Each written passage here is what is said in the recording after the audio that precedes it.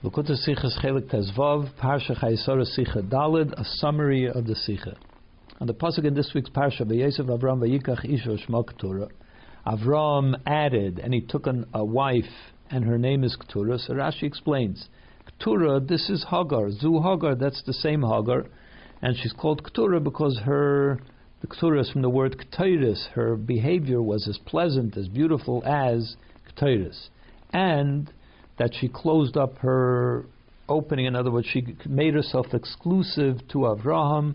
Even after they separated, she never married another person. She was dedicated only to Avraham. That's Rashi. So we have to understand, why does Rashi decide that it has to be Hagar according to Pshuto Shel Mikra, that Keturah is Hagar? Also, especially that when you say by Yosef Avraham, it would seem that it was something new that he hadn't done before, as the Medrash in fact asks. Then also we find that Rashi says both interpretations of the word Keturah, why she's called Keturah, not as two separate explanations, but one following the other. She was called Keturah because her behavior was as beautiful as Ketores, and because she made herself exclusive to Avraham. Not as two separate explanations, whereas the Medrash seems to have it as two separate explanations. So why does Rashi see it as one long explanation? Another question, Rashi himself said that when Avraham sent her away, Vatelech Vatesa, she went and she wandered in the desert. So Rashi says she went and wandered means she went back to the idol worship of her father's home. That's the wandering. So then what does he mean to say here that her behavior is as beautiful as Ketores? She went back to idol worship. What does he mean by that? So the explanation, the reason that Rashi says that Keturah is Hagar is not so much about the words here, Keturah Hagar. It's more of a big general question that Rashi has about the whole story with Avram and Hagar. We know, Rashi told us, that Avram used to convert the men and Sarah used to convert the women, and so the question is that every child would have. Avram was able to exert influence on bringing people under the wings of Hashem, people that were distant from him, that he had very little to do with, people that he just met. Yet his own family, Hagar, Yishmael, they went back to idol worship. How is it that Avram that was not able to influence Hagar that she should go back to idol worship? At least if she went away, we know by Yishmael did tshuva during the lifetime of Avram Avinu. As we know that when they went to the Akedah, even though he had sent them away from the house earlier, by the time the Akedah came, Rashi tells us that El Na'arav, the two youths that went with Avram, were Yishmael and Eliezer. So Yishmael was obviously back.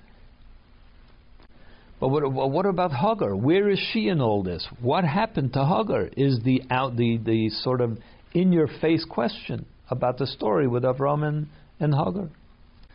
And you might say that, she went away, so he lost influence over her, he lost communication with her. How was he supposed to influence her? But we know that she had come back, because if Yishmael was back, as we just said by the Akedah, then she must have been with him as well. It stands to reason that they went as a family. So she was at least in his close influence, and why didn't he influence her to do tshuva? So that's why Rashi says over here, Keturah, this is Hagar. She didn't go away forever. She came back. She did come back to Avram. She did do tshuva. In fact, the word Keturah means that her behavior once again became as beautiful as Ketores. Not that she did indeed go back to the idol worship, but she did come back to Avram and changed her behavior to be as beautiful as Ketores. But that's not enough of an answer, because the question would still remain, if Hagar went away and perhaps she hooked up with somebody else, she got married to somebody else, is Avram going to take her back after she was with someone else, married to somebody else? Avram was so medayik and sneas, he was so modest in his behavior, especially that this comes right after the story about Yitzchak bringing Rivka into the tent, and it became Sarah's tent. In other words, showing us the the righteousness of Rivka and Sarah and their extreme tznius, and now Avram is going to take a woman that was with somebody else. That's why Rashi says, no, Keturah also means that she made herself exclusive. She tied herself off from anybody else only to be with Avram. Even though they were separated, she had nothing to do with anybody else. Now it makes sense that Avram could take her back. So now, based on this explanation, we can answer three questions about this story, about this pasuk, at least b'pnimis ha'inyanim. The three questions are: why does it in fact say Vayosef? If he took back the same wife, why is it called Vayosef? And he added. He didn't add. He took back his previous wife.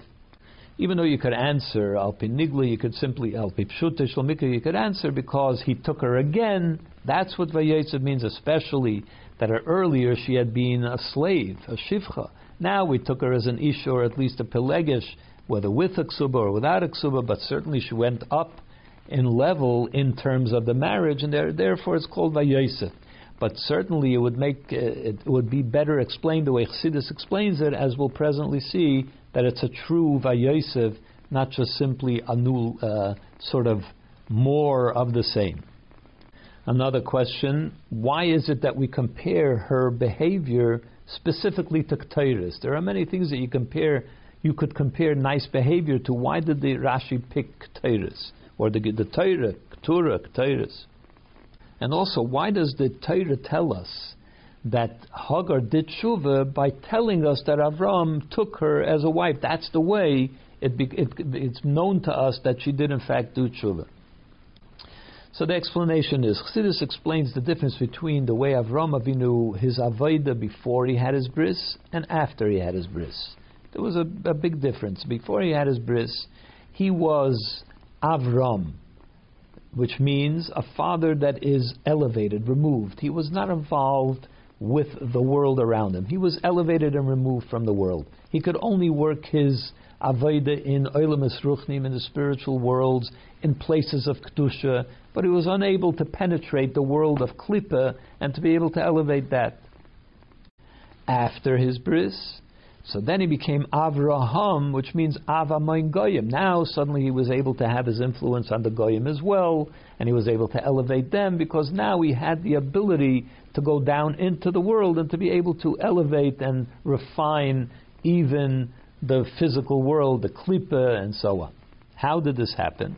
This happened primarily through Sarah, because Sarah, she was, when you deal with Klippas Noiga, which means there are elements of the world that should be rejected, that are removed from Kedusha, and there are parts of the world which have in them a spark of Kedusha.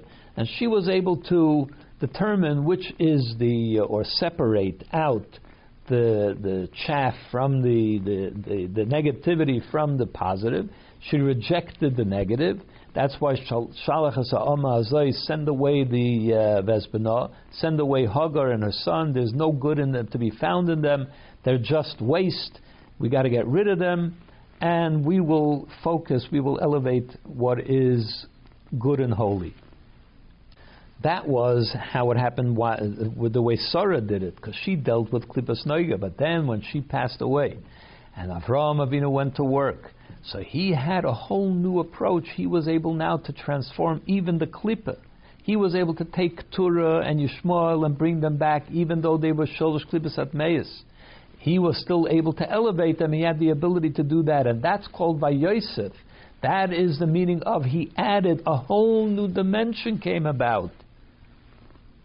And the added dimension was both in the world, that suddenly it was possible to elevate even the unholy elements of the world, as well as Avram. He needed to be able to draw from a much higher level, from Atzmos, from the essence of Hashem, in order to be able to elevate also negative, even the evil, because from Atzmos we say that there is no over there. Who knows the difference between good and evil? He doesn't know if he likes the tzaddikim better or the Rishonim better, because everything is equal there. So if Avram was able to reach into Atzvos, suddenly he was able to also elevate even Gibul Klippas Atmeis. And that's the Vayosef, that's the additional element, something new came about. That's also why it's compared to Ketores, because we know that Ketores has 11 different spices that make up the Ketores. Why 11?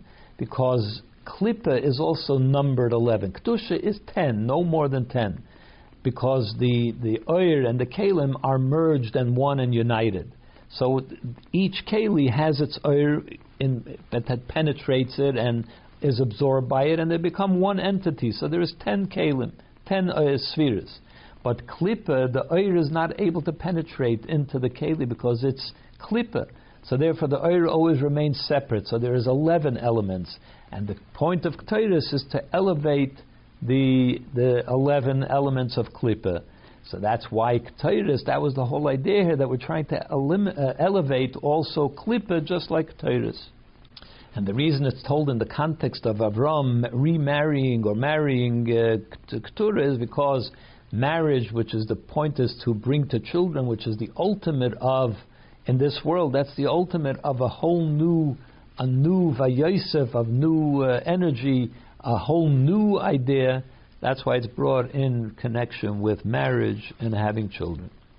This could explain also an interesting Gemara that needs explanation. The Gemara tells a story that the nephews of Reb Tarfon was sitting in front of him and they were not saying any words of Torah, so he started the conversation in order to trigger a conversation. He said, quoted the pasuk, Vayosef Avram vayikach isha ushma yoichani. He didn't say Keturah.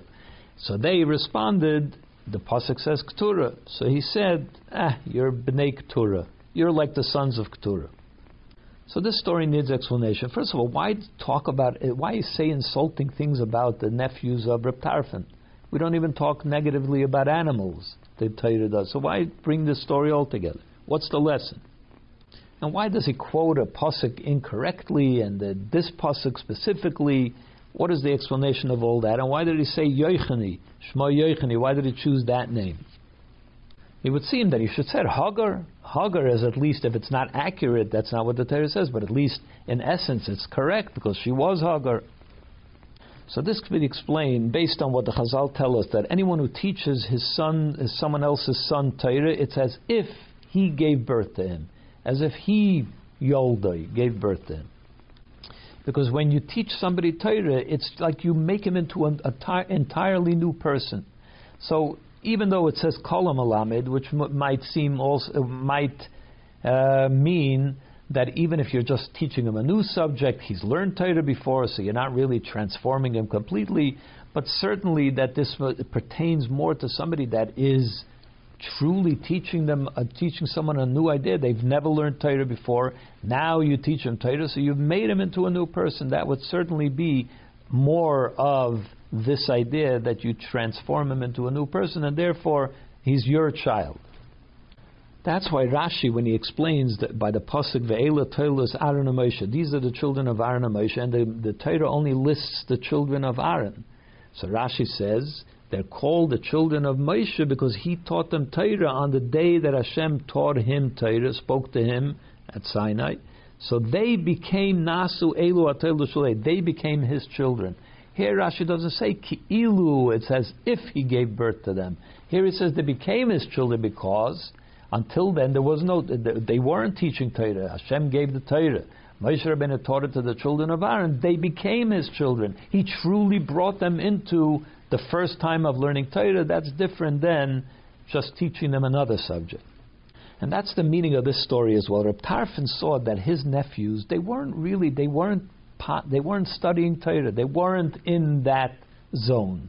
They didn't do that. They weren't capable of that. And he wanted to bring them into that. He wanted to give birth to them, create a new person out of them. So therefore he quoted a pasuk which talks about that. Vayosef Avram, and Avram added, he brought about a whole new dimension. He gave birth, he married and he gave birth. That's why he brought that pasuk specifically, because that's what he was trying to accomplish. And that's why he used the term, the name Yochanan, because Yochanan, the Gemara says, means Nisim, miracles of miracles. He was trying to bring out a miracle, something that is new and miraculous, and making them into B'nai Torah, as well as Yochanan also has to do with children, as we see in Yelodem Ashachanan Elikim Esavdecha. So therefore, And so Yochani means children, birth, miracles, and that's what he was trying to accomplish with them.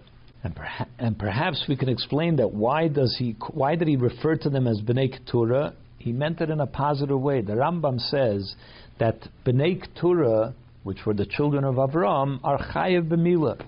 Now, milah is something meaning to say that Avram Avinu elevated his son, those sons, to people that were chayev b'milah. They had a connection to milah. Milah is very, very special.